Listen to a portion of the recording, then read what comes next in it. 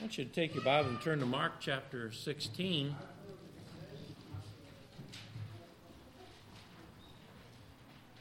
I'd be amiss if I didn't preach on the resurrection, and I count it a real joy to do that. It is probably if not the birth of the Lord, it's the resurrection that is the highlight of the Christian calendar.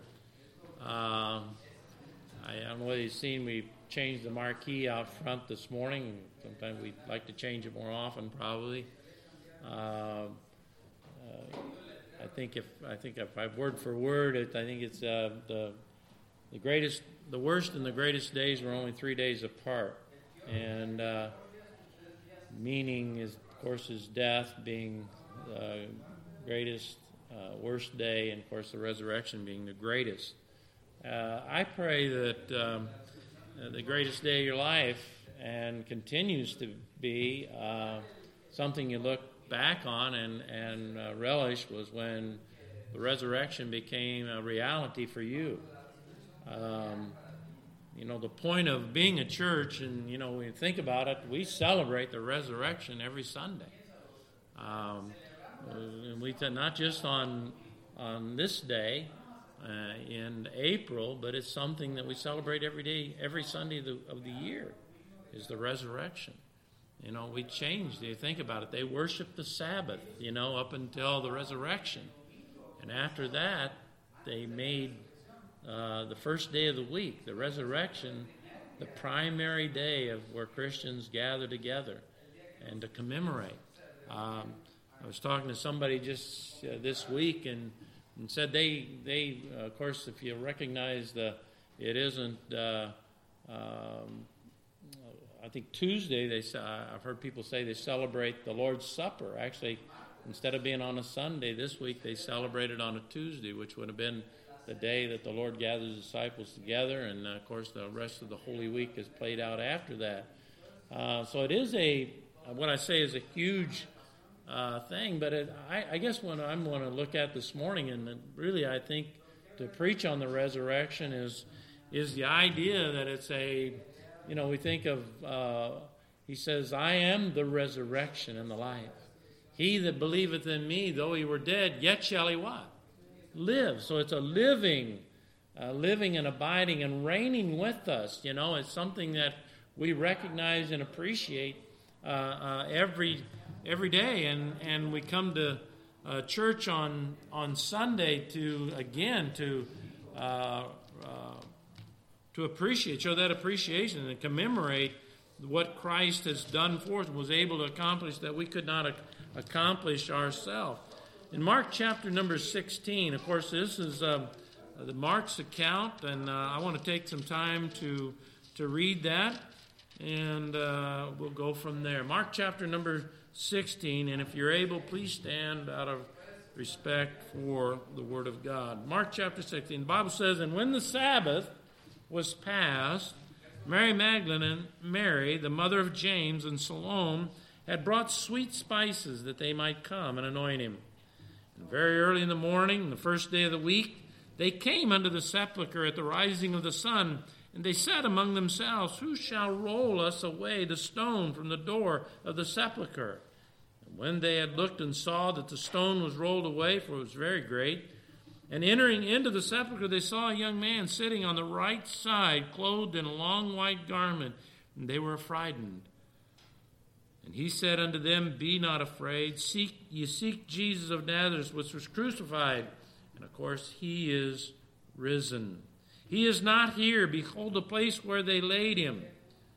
But go your way. Tell his disciples and Peter that he goeth before you into Galilee. There shall you see him, as he said unto you. And they went out quickly and fled from the sepulchre, and they trembled and were amazed. Neither said they anything to any man, for they were afraid. Now when Jesus was risen early the first day of the week, he appeared first to Mary Magdalene, out of whom he had cast 7 devils.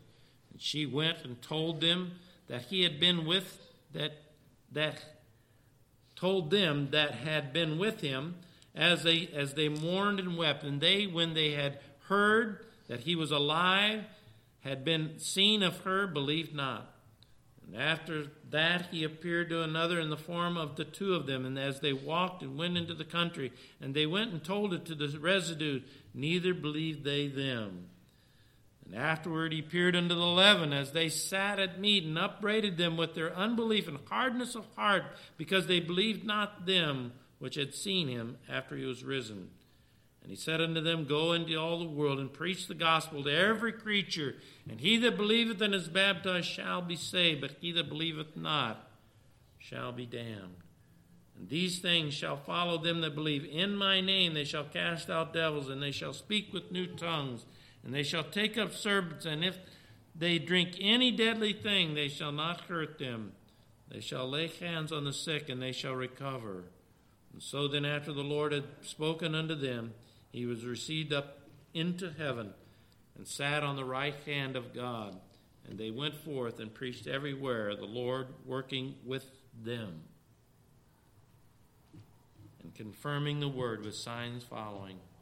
Amen. Let's pray. Father, we thank you that, Lord, as it even speaks in the last words of this chapter, working with them. And I thank you, Father, that you're still working with us, abiding with us. And Father, we sense and know and understand the resurrection each and every morning, each and every afternoon and evening. Father, we sense and know your presence through your word and through your church, through your people. And Father, we thank you for that abiding truth. And Father never leaves us nor forsakes us. And your abiding presence, Father, that empowers and blesses. Help us, Father, to be more of a realization of that today. In Jesus' name, amen. You can have a seat. If I was going to give the message a title, I would call it Living Faith. You know, there's all kinds of different types of faith. Some, I might say, God will not honor. Everybody has some kind of faith. I took the young people and really working diligently as best as I know how to teach them about money and how it takes faith to really do what is right with money and with time and with your talents. It takes faith. But the kind of faith that God is going to honor is called the living faith. He is the resurrection and the life.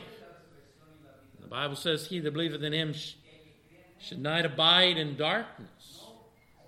God's plan is for you and I to recognize that. And if you look at the text today, you'll see here that who he first appeared to wasn't to the lost people. Okay? He did not appear to those that did not know him. He appeared to his disciples, to those that knew him and loved him and longed for his presence.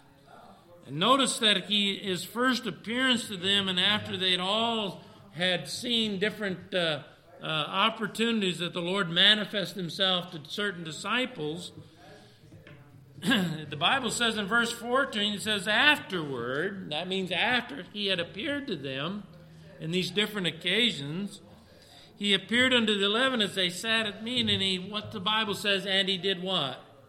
He upbraided them. He upbraided them for what? Their unbelief and hardness of heart. Now, you'd think somebody that was wanting to show a victory and wanted to show what he had been able to accomplish, the first thing that he would say wouldn't be to upbraid them. But God has an expectation, doesn't he? God has an expectation just not for his disciples, but he has an expectation for you and me.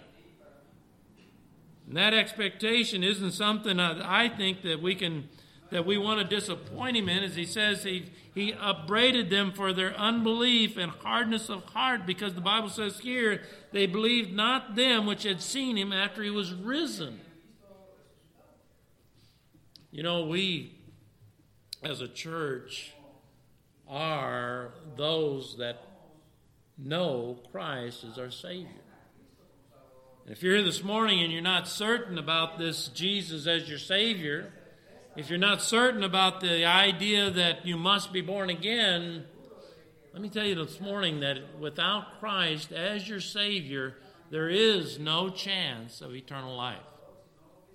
Without Christ, someone that you're depending on completely, 100%, for your salvation. That means you're not depending on your church attendance. You're not depending on the fact that you try to be a good person. You're not depending on the fact that you have a heritage of family members that know Jesus as their Savior, but you, yourself, are depending on Him for your salvation. The resurrection is a very vital and very exciting thing, but without a Savior, it's really nothing. If you haven't personally taken Christ as your Savior, then Resurrection Sunday means just another day of the week. If you're not aware of it, the Catholics celebrate Resurrection Sunday. If you're not aware of it, Methodists celebrate Resurrection Sunday. Episcopalians and Presbyterians.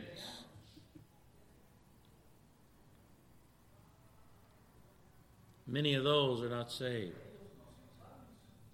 So just celebrating the resurrection without having Christ as your Savior is a vain thing. I think somebody mentioned this morning already, it's not about the Easter bunny. It's not about taking your kids out for a plastic egg hunt out in the yard. And if that's the only experience that you have of the resurrection of the Lord Jesus Christ, you're going to come up wanting. If He upbraided His disciples for their unbelief, the ones that knew Him and loved Him and trusted Him and put their faith in Him as Christians, then where do you stand that have never done that? If He upbraided them, His disciples, the ones that He knew, where do you stand in your salvation? I guess what I'm saying is don't take this for granted. If somehow Jesus is not the first and foremost in your life right now, if reading His Word and studying His Word and being a part of the body of Christ is not your life right now, then what is? What is more important than the resurrection of Christ? What is more important than the author and the finisher of salvation to you? Is making a living? Should that be more important? Is just having a family and living life, is that more important? When I was talking to my young people this morning, I keep emphasizing the fact that when you're saved, you're no longer a consumer. Of course, we're talking about money. We're talking about time. I says now, if you're saved, you're an investor. Well, you say, what do you mean by that? If you're lost and you're not investing your life in the Lord Jesus Christ, then that's a reason you're not investing. It's because you don't know Him as your Savior. You have no priority. But those that are saved, those that know Him as our Lord and Savior, that is the primary responsibility. He says, as He told His disciples, He said unto them, go! And that hasn't changed. Is Jesus Lord of your life? Yes or no? If He is Lord of your life, if He is your King of kings, if He is your Savior, then He has a priority over your life. When He said, go into all the world and what? Preach the gospel to every creature. If the disciples, those that knew Him, those that loved Him, those that appreciated Him, if they didn't have a heart of faith and a heart of belief, then how was that lost world they were living in at that time going to know about Christ as their Savior? That's what I'm asking you this morning. And you need to ask yourself this question. Do you have living faith? I'm not talking about saving faith. Everybody know what saving faith is? There's a difference. Saving faith is what the disciples had, and those that loved him and knew him. They had known that he was the Savior, and that he was the Son of God, and that he did die for them, and that they did put their trust in him. But saving faith, I think, is really very simple. I'm a sinner. Sinners deserve to go to where? To hell. I don't want to go to hell. I know Christ died for me. I gave my life to the Lord Jesus Christ. I said, Lord, you do whatever you want. You're the Lord. You're the Savior. That's saving faith. A person that has repented, they've given themselves to the Lord Jesus Christ. They've admitted their sin. They've admitted their state that was wrong with God. I have lived my life for myself. I was just a consumer. That's saving faith. But what Jesus is telling, he's talking about the resurrection. Not just saving faith that saved you from the condemnation of your sin and sending you to hell. He's talking about them living by faith. He's talking about this is what the resurrection is all about. And the Bible says here that he appeared unto them and sat in the meeting and upbraided them with their unbelief and hardness of heart because they believed not them which had seen him after he was what? Risen. So again, let me emphasize this. If Jesus is not your Lord, if he is not the priority of your life, that means you're not in the Word of God, you're not in His church, you're not with His people, you're not trying to find His will, then I would say very, very, very confidently, as a preacher of the gospel, you are without Christ as your Savior. You say, well, were you trying to scare me? I'm just being honest. Why would you want me to get up here and just say some fluffy things to make you feel good when in doubt and right now and you know in your heart that I'm right, that something's not right between you and God if He's not your Lord? But I want to talk to those that know Him as their Lord. Resurrection Sunday is a Christian day. It's a day that we come together and we say, wow, I'm so excited of what God has done for me and is continuing to do every day. I'm excited about the new heights of grace that I've experienced since I've been saved. I'm excited about the things that I've learned about the Lord Jesus Christ in His Word. I'm excited about the opportunity to memorize His Word. I'm excited about going into all the world and preaching the gospel. I'm hoping that we can help those people that are going to Nicaragua and Paraguay. I'm hoping that we help Brother Courtney on with what God has called him to do. I'm excited about that. That's living faith. What if you don't have it? Well, my thing to you folks this morning is that we can have it. God is providing. If you're a part of this church, and I mentioned this morning, God is providing for everyone to experience Christ in His fullest. Do you believe that? Do you believe that Jesus wants you to know and understand and see His presence in your life on a daily basis? Let me believe that that's the kind of resurrection God wants us to have. I know it is.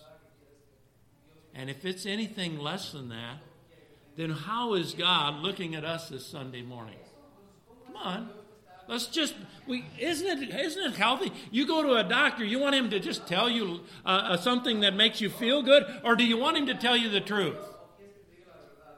You want to say, God, you say, doctor, really, what is my condition? I mean, how is my heartbeat, and how is my blood pressure, and how am I doing overall? Oh, you're fine. Just go on. And he never checks anything. So, well, that wasn't very helpful. See, God wants you to know where you stand. God wants you to realize when Jesus came to his disciples, he wasn't just going to give them, oh, you guys made it. You got through that difficult time of the crucifixion. And he says, afterward he appeared in the 11 and upbraided them for their unbelief.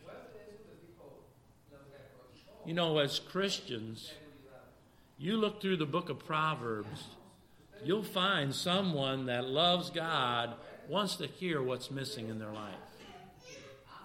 They want to hear, God, what is it I need to do to be a better husband, a better father, a better son, a better daughter? What do I need to do to be a brother or sister in the Lord? What do I need? I want to be what you want me to be.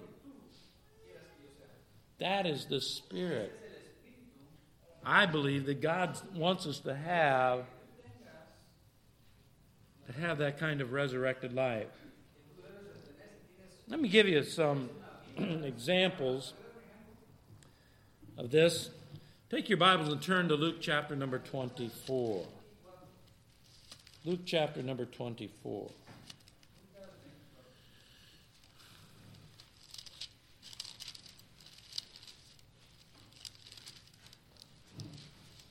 This, of course, is Gospel writer's Luke.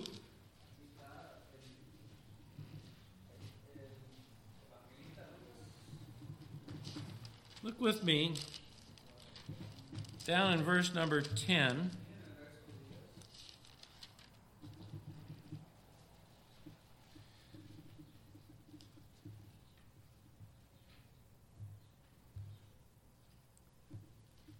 In verse number 9, if you'll step up one verse, and the Bible says, and he returned from the sepulchre and told all these things unto the 11 and to the rest. It was Mary Magdalene and Joanna and Mary, the mother of James, and other women that were with them, which told these things unto the apostle. Well, this is what Jesus had a problem with. In verse number 11, and their words seemed to them as idle tales, and they believed them not. That's a problem. Were they operating by faith? How many believe they were operating by faith at this moment? Were they responding in the proper way? I think there's a problem. Look in verse 13. The Bible says, and behold, two of them went the same day to a village called Emmaus, which was from Jerusalem about 60 furlongs. And they talked together of all these things which had happened. And it came to pass that while they communed together, they reasoned. Jesus himself drew near and went with them. But their eyes were holden that they should not know him. And he said unto them, what manner of communication are these that you have one to another, and you walk and are what? He's got a problem with that. How many agree Jesus had a problem with that? These were two of his disciples, and they weren't going toward Jerusalem, they're going away. Great example of a lack of living faith. In verse number 18, and one of them whose name was Cleopas, answering and said unto him, art thou only a stranger of Jerusalem, and have not known the things that are come to pass in these days? And he said unto them, what things? Oh, you knew. He knew, right? But he wanted to know what was on their heart. How many think that Jesus wanted to know what was in their mind and in their heart? How many of you think Jesus wants to know what's in your mind and in your heart? How many think that Jesus like to know? Come on. He wants to know if you're really doing what is on your mind and in your heart. Are you really living by faith? Are you really thinking God is in control and God is doing his will in my life? And the Bible says, and they said unto him concerning Jesus of Nazareth, with the prophet, mighty in deed and word. What did they call him? They called him a prophet. Before God and all the people, and how the chief priests and the rulers delivered him to be condemned to death and have crucified him. But we trusted, or we had faith, but we trusted that it had been him that should have redeemed Israel. And beside all this, today is the third day since these things were done. Yea, and certain women also our company made us astonished when we were early at the sepulchre. And they found not his body, and came saying they had also seen a vision of angels and said that he was alive. Certain of them which were with us went up to the sepulchre and found even and so the women had said, but him they saw not. So what did Jesus find out when he asked them, what things? What did he find out? Did he hear living faith? Did he hear disciples that were excited about the fact that there was going to be a change in the world and a change in them and God was going to do a great work? Or was there sounds of doubt?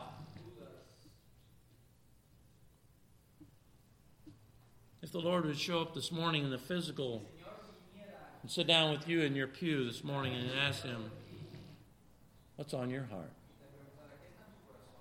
What's the priority of your morning and your day and your week? What will you find out?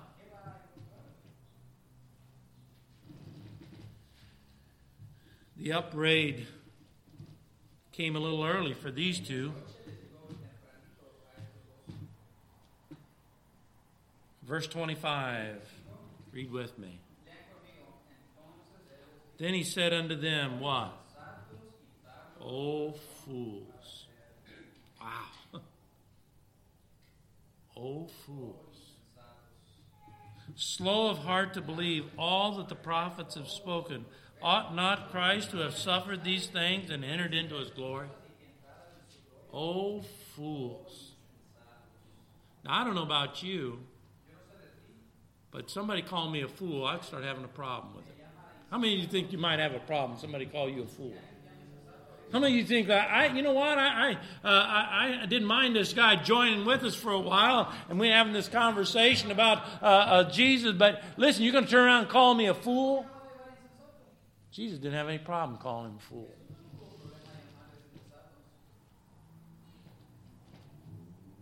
The Bible says, beginning at Moses. Come on, help me out, Christian. Where's Moses found?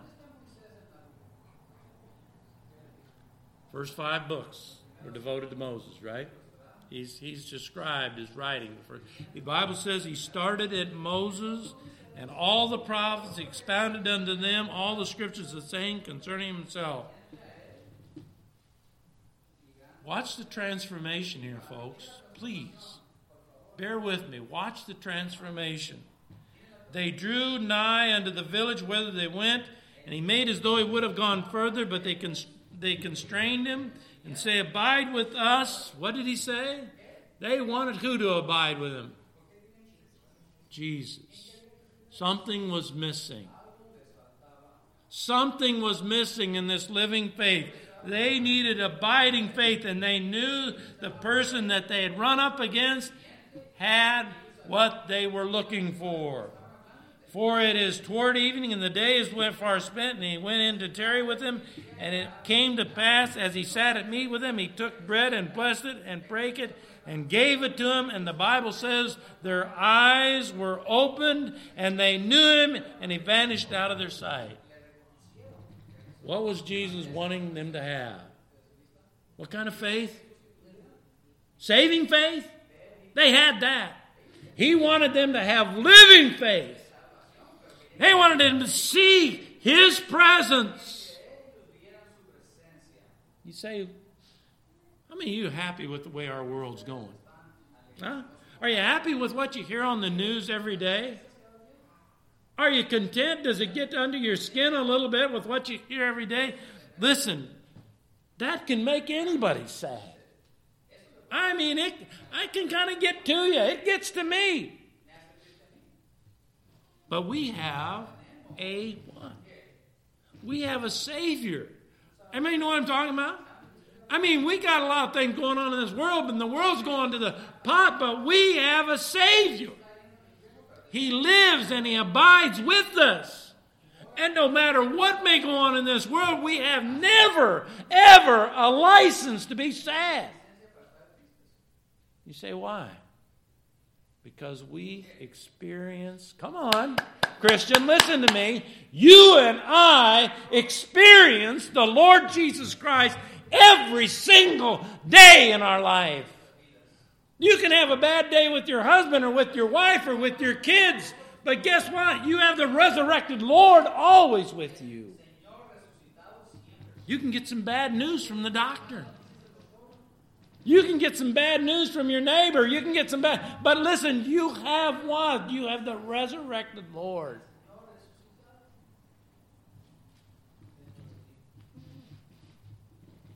And he vanished. He got what he needed accomplished. If Jesus, our Lord, is with us today, he's with us for one purpose. He's to bring you and me from just having a saving faith to a living faith. To taking what God has given as the gift of eternal life and making it a useful life for the Lord Jesus Christ. Let me give you some things I think will help you. There was, God bless her, there was an individual on that resurrection morning that I believe God was not rebuking or reproving. Anybody know who that person was? Huh? Mary Magdalene. You follow this lady. You listen to what the Bible says about the difference between saving faith and a faith that is living. All these, you think about it, you got Peter, right? You got all these, John, you've got James. 3 solid men that were with him when he was transfigured before him, and they seen Moses and Elijah, and they talked with Christ. Where were they when it came to have living faith?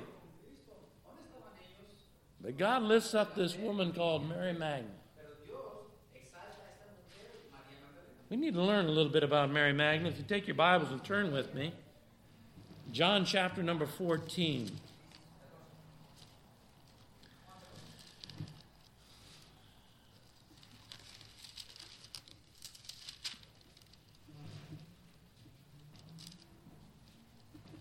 John chapter, and we're going to look at a little bit of what is the difference between faith that the Lord speaks of, that I think she had. Look in verse number 15 with me.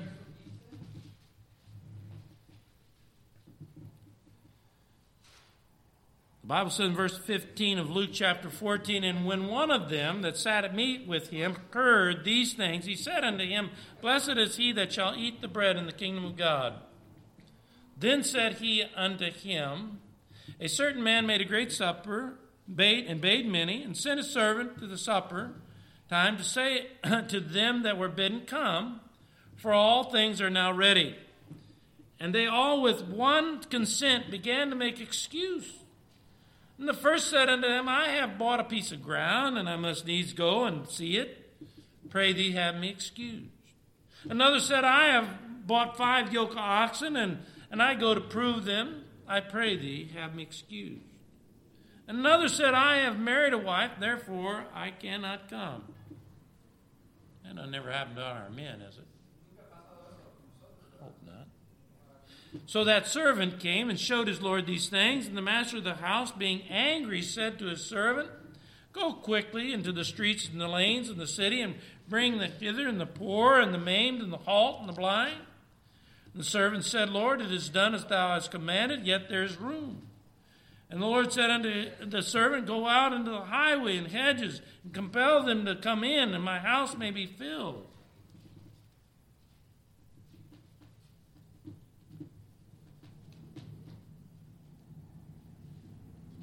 Here we have...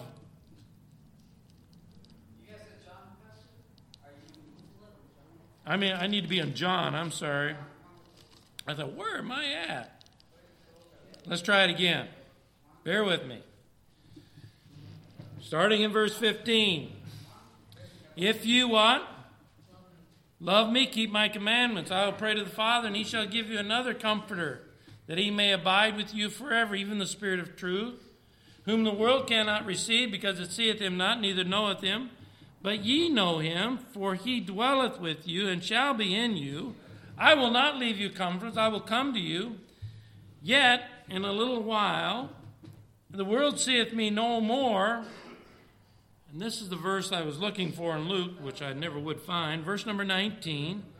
Yet in a little while the world seeth me no more, but ye, what?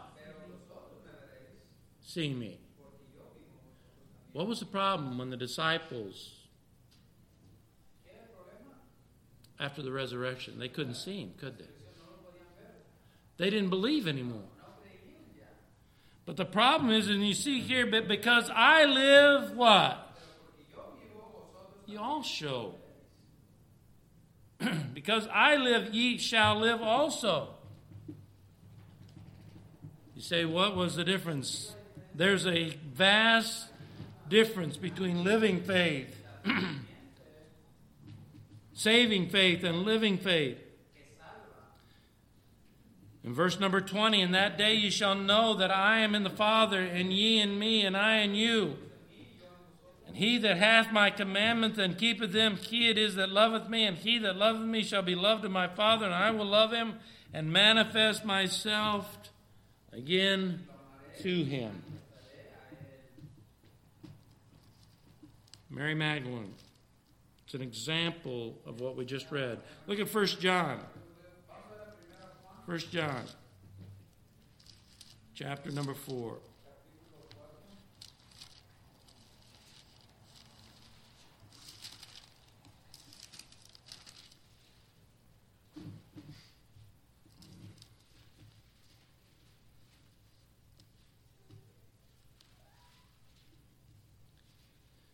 The Bible says in verse number 5, they are of the world, therefore speak they of the world, and the world heareth them. We are of God.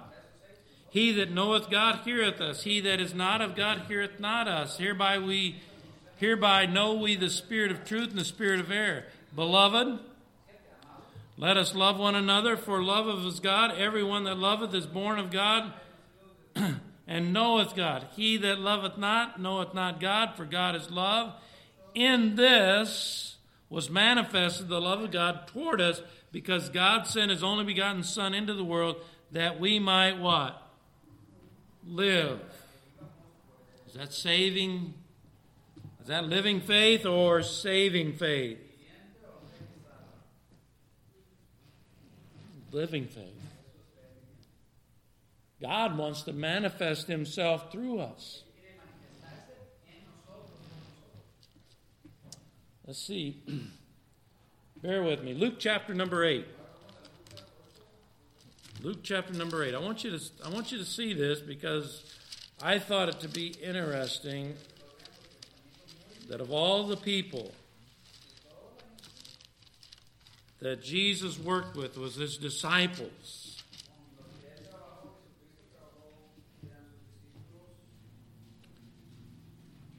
Luke chapter number 8.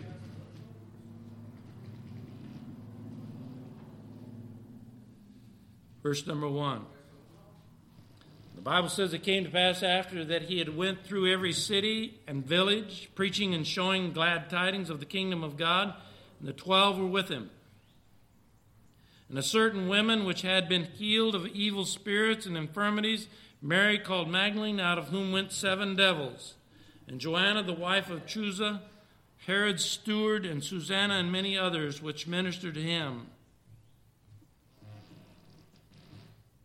Here we have an individual called Mary Magdalene. She went with him. You say, why?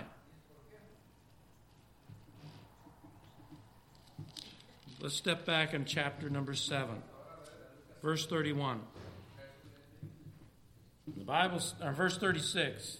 And one of the Pharisees, desiring that he would eat with him, this is chapter 7, verse number 36.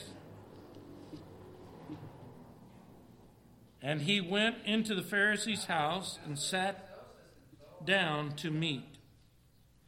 And behold, a woman in the city, which was a sinner, when she knew that it was Jesus sat at meat in the Pharisee's house, brought in an alabaster box of ointment, and stood at his feet behind him, weeping, and began to wash his feet with tears, and did wipe them with the hairs of her head, and kissed his feet, and anointed them with ointment.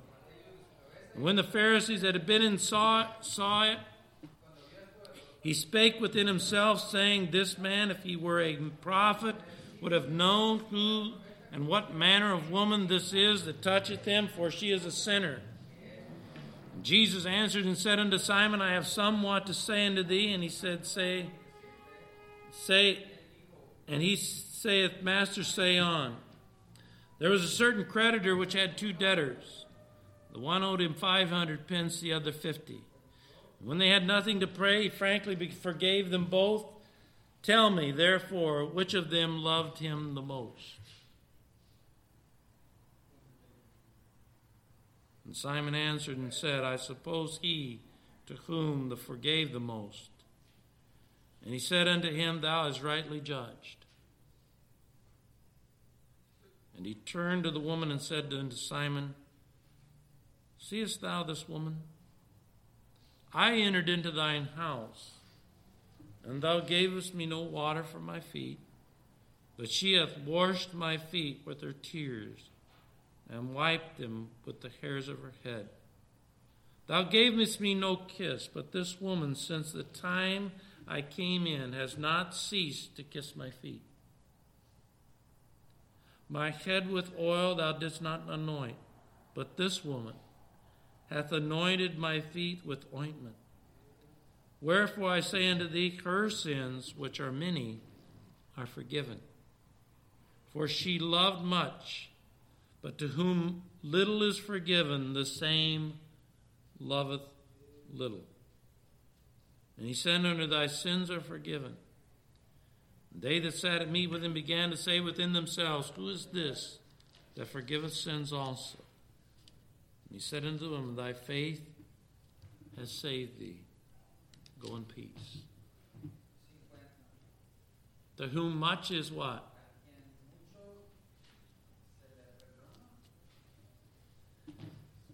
You say, Pastor, well then that's not fair. I could never be like that woman because I never committed the atrocities that this woman has committed. She had 7 devils, and remember he says, whom much is forgiven. You remember the story he gave here was the fact that both were debtors. The parable that was 2 were debtors, neither one could pay what they owed. One owed a lot, one didn't think they owed as much. You say, why? Why are you bringing this up? Because Mary Magdalene loved Jesus and lived by faith when his disciples didn't. How many of you know that the debt that the disciples had was just as egregious to the Lord as Mary Magdalene? How many of you know that? She recognized her sin. Now listen to me carefully. Because I believe what we're talking about is the difference between living faith, saving faith, and living faith. The difference we're talking about is somebody that was able to maintain a right mind, a right heart. Take your Bibles and turn to John, if you will. John chapter number 20.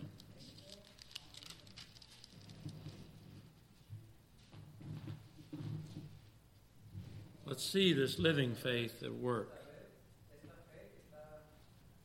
Let's see the difference between saving faith and living faith. In John chapter number 20, verse number 1, the first day of the week cometh Mary Magdalene early, when it is yet dark, unto the sepulchre, and seeth the stone taken away from the sepulchre. Then she runneth and cometh to Simon Peter and to the other disciples whom Jesus loved, and saith to them, They have taken away the Lord out of the sepulchre. We know not where they have laid him. I mean, here's some passion in there. I mean, here's somebody that says, wow, they've taken him. What are we going to do, Peter? What are we going to do, James? What are we going to do, disciples? And the Bible says Peter went there forth. That other disciple came to the sepulchre.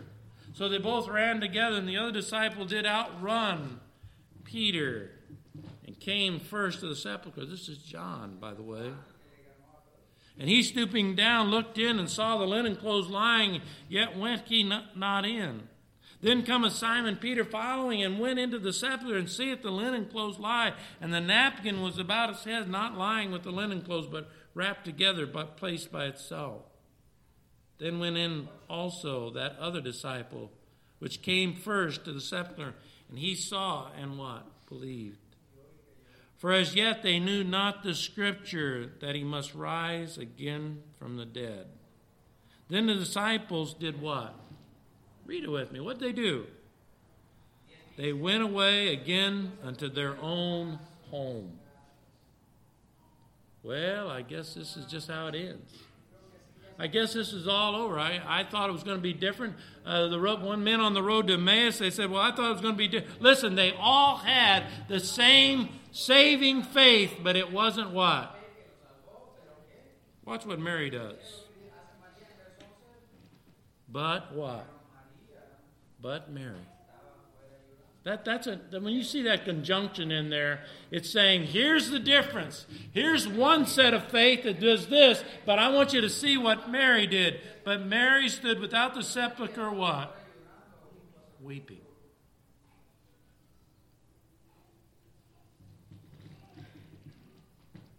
And as she wept, she stooped down and looked into the sepulchre, and seeth two angels in white, sitting one at the head and the other at the feet, where the body of Jesus lay. Who else looked in the sepulchre? Come on, help me out. Who else looked in there? Yeah, Peter and John. They looked in there. Did they see anything? Just the linen clothes, just the napkin that's about his head. They didn't see nothing.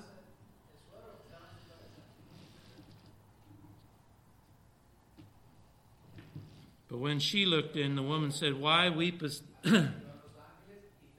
Seen two angels. In verse 13, and they say unto her, woman, why weepest thou? How many think the angels already knew why she was weeping? Yeah, they knew.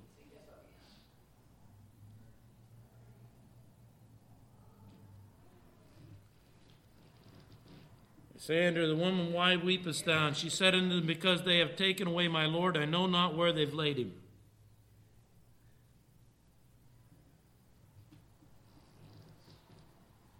And when he had thus said, she turned herself back and saw Jesus standing, and knew not that it was Jesus. And Jesus said unto her, woman, why weepest thou? Let me ask you, did Jesus know why she was weeping? How many think Jesus knew why she was weeping? Whom seek thou? This is Jesus talking. She, supposing to be a gardener, saith then, sir, if thou hast borne him hence, tell me where thou hast laid him, and I will take him away. She didn't have time to go home.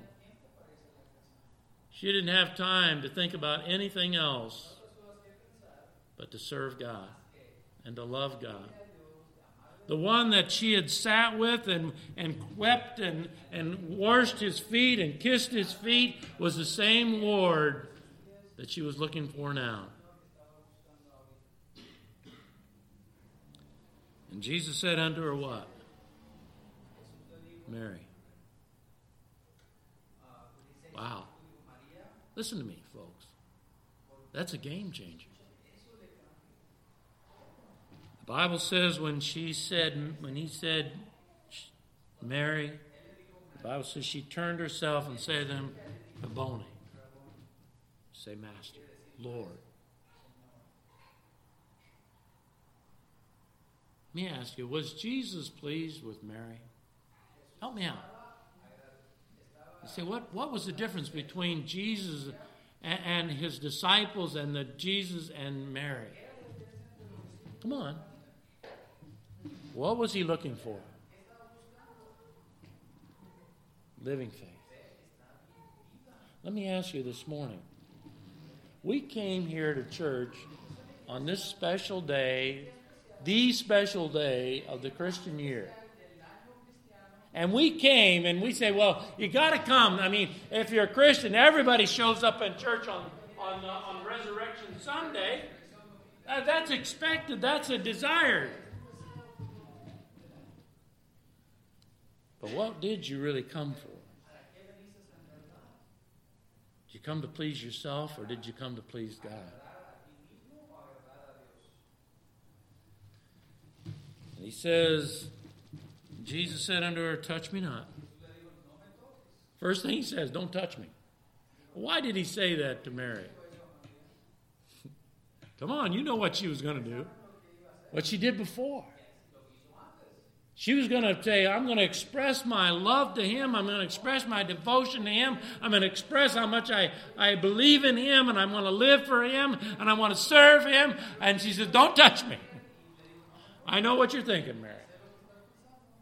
Can't do it yet. But what did he tell her to do? Touch me not, for I'm not yet ascended to my Father. But go to my brethren and say to them, I ascend unto my Father, and to your Father, and to my God, and your God. Let me ask you another question, folks. Would he have done the same thing for John here? Would he have done it for this? Well, what was lacking? One thing thou lackest. And they lacked that. You say, well, I'd like to have this experience of the resurrection in my life. I'd like to experience the Lord Jesus and see him as he really is and experience the great grace that I want to see just... Do you really? Ask yourself. Come on, Christian. Ask yourself. Be honest with yourself. Do you really? Then you've got to decide that saving faith is not sufficient. You just got to make that decision this morning. You say, Pastor, I need to do that. You need to set, not me, you need to stand before God and say, God, I want what Mary has. I don't want what Peter had. I don't want what John had. I want what Mary had. The kind of love and devotion says there's nothing more important to me than right now than serving the Lord Jesus Christ. There's nothing at home more important to me. There's nothing at work more important to me. There's nothing else more important to me than the Lord Jesus Christ. Remember, verse 18, as we close. Mary Magdalene came and told the disciples that she had seen the Lord and that he had spoken these things unto her. How many think that their disciples were looking at one another and saying, why Mary? Right? I mean, really? I was at the sepulcher. I didn't see him. Why Mary? Why didn't we have that? Why didn't we experience that? Why didn't God do that for us?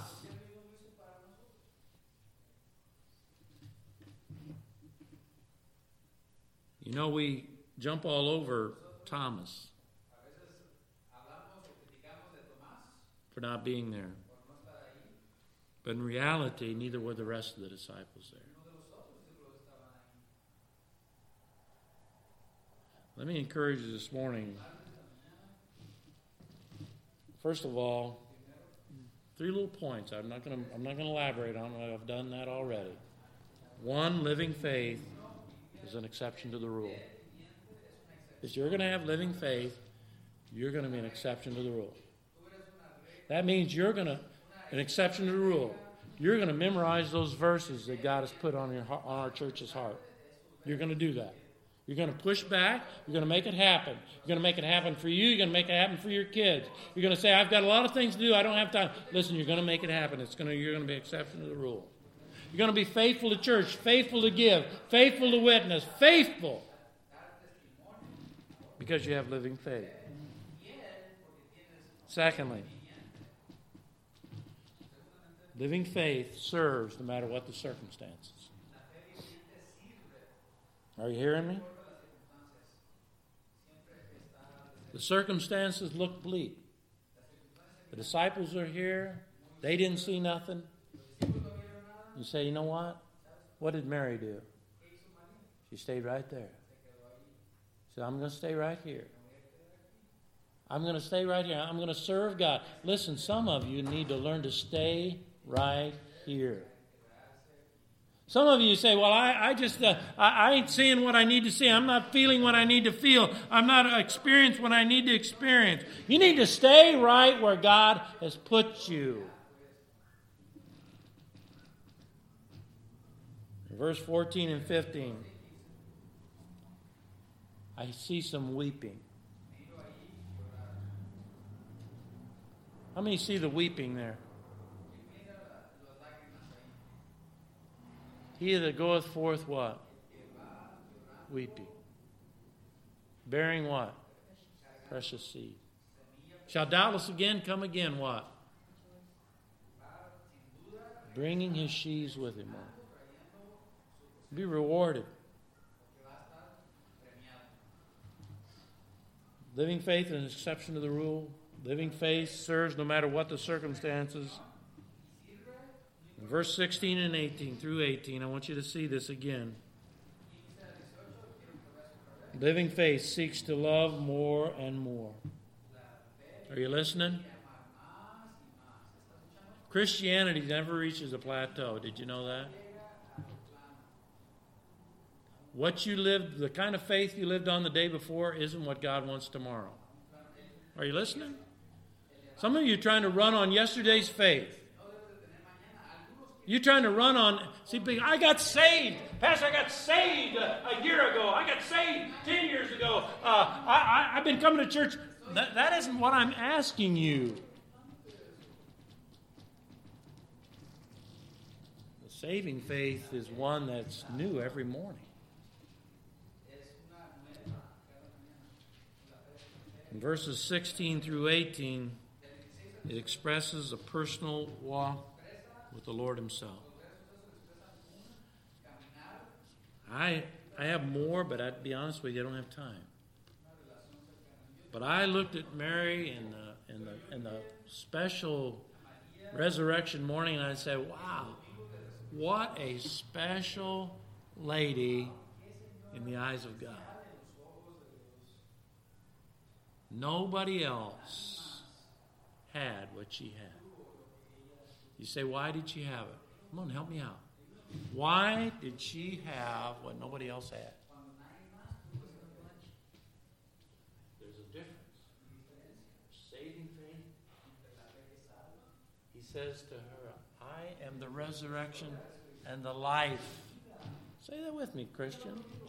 I am the resurrection and the life. He that believeth in me, though he were dead, yet shall he what? Live. Well, you ask yourself, first of all, you ask yourself, what do you want? You came here on this resurrection morning for a purpose. What was it for? Was it just to satisfy your conscience? Well, you can go. You've done that. Or did you come this morning saying, Lord, I want the kind of faith that Mary had. I don't want to love you like anybody else. I want to love you like Mary loved you. You say, where do you start? To whom much is forgiven. Sometimes we think, well, we need Brother Alexander, God bless him. He brought up something I thought was so quaint. It is that repentance is something that happens on a daily basis. Out with the old man, in with the new. Sometimes we think, well, I've been forgiven. Everything's taken. You know what? As long as you walk in this flesh, you're going to have to spend some time dealing with sin. I will as well. You say, I want to experience a living faith. I want to experience what. Then you got to be like Mary. She felt herself so unworthy. Every day she got up, she could count her sins. She could see her depravity. She could see what was missing. And what did God do? He blessed her on that resurrection morning. Come on down here, Mary. I know you're coming down here to anoint the body. I know you're coming down here to serve me. I know you don't have all the faith you need, but let me show you an experience that I'm not going to give everybody. I want to give everybody, but I'm not going to give it to everybody. So you came here this morning. I hope you came for the ability to say, God, make me like Mary. God, make me like Mary. Make me have a faith that is living. Because you are the resurrection. You are the. Let's stand as we close. Heavenly Father, we thank you, Lord, for the simple but very powerful truths of your word. Lord, help us to be a people that is forgiven of much so that we can love you much. Help us to be a people that are humble, that are broken, that, Father, are going to serve you and no matter what the circumstances are. That we're going to be people living faith that are an exception to the rule. Help us to be a people that are able to be used by you to encourage others, as Mary was, to live by faith. Lord, I thank you for your word. I thank you for your Holy Spirit. And Father, I thank you for your presence this morning that has the ability to heal, that has the ability to break and to make whole. Lord, help us in this invitation. In Jesus' name, amen. We have a pianist going to play. You want to come, you say, I want to have what Mary had. I want a living faith. I've got saving faith. I want something that's living. I want to be, God, make me an exception to the rule. Make me a new creature. Make me see you. I can be used to help others. I didn't just come here this morning to satisfy my conscience. I came to be changed. I came to seek Christ. I came to look in.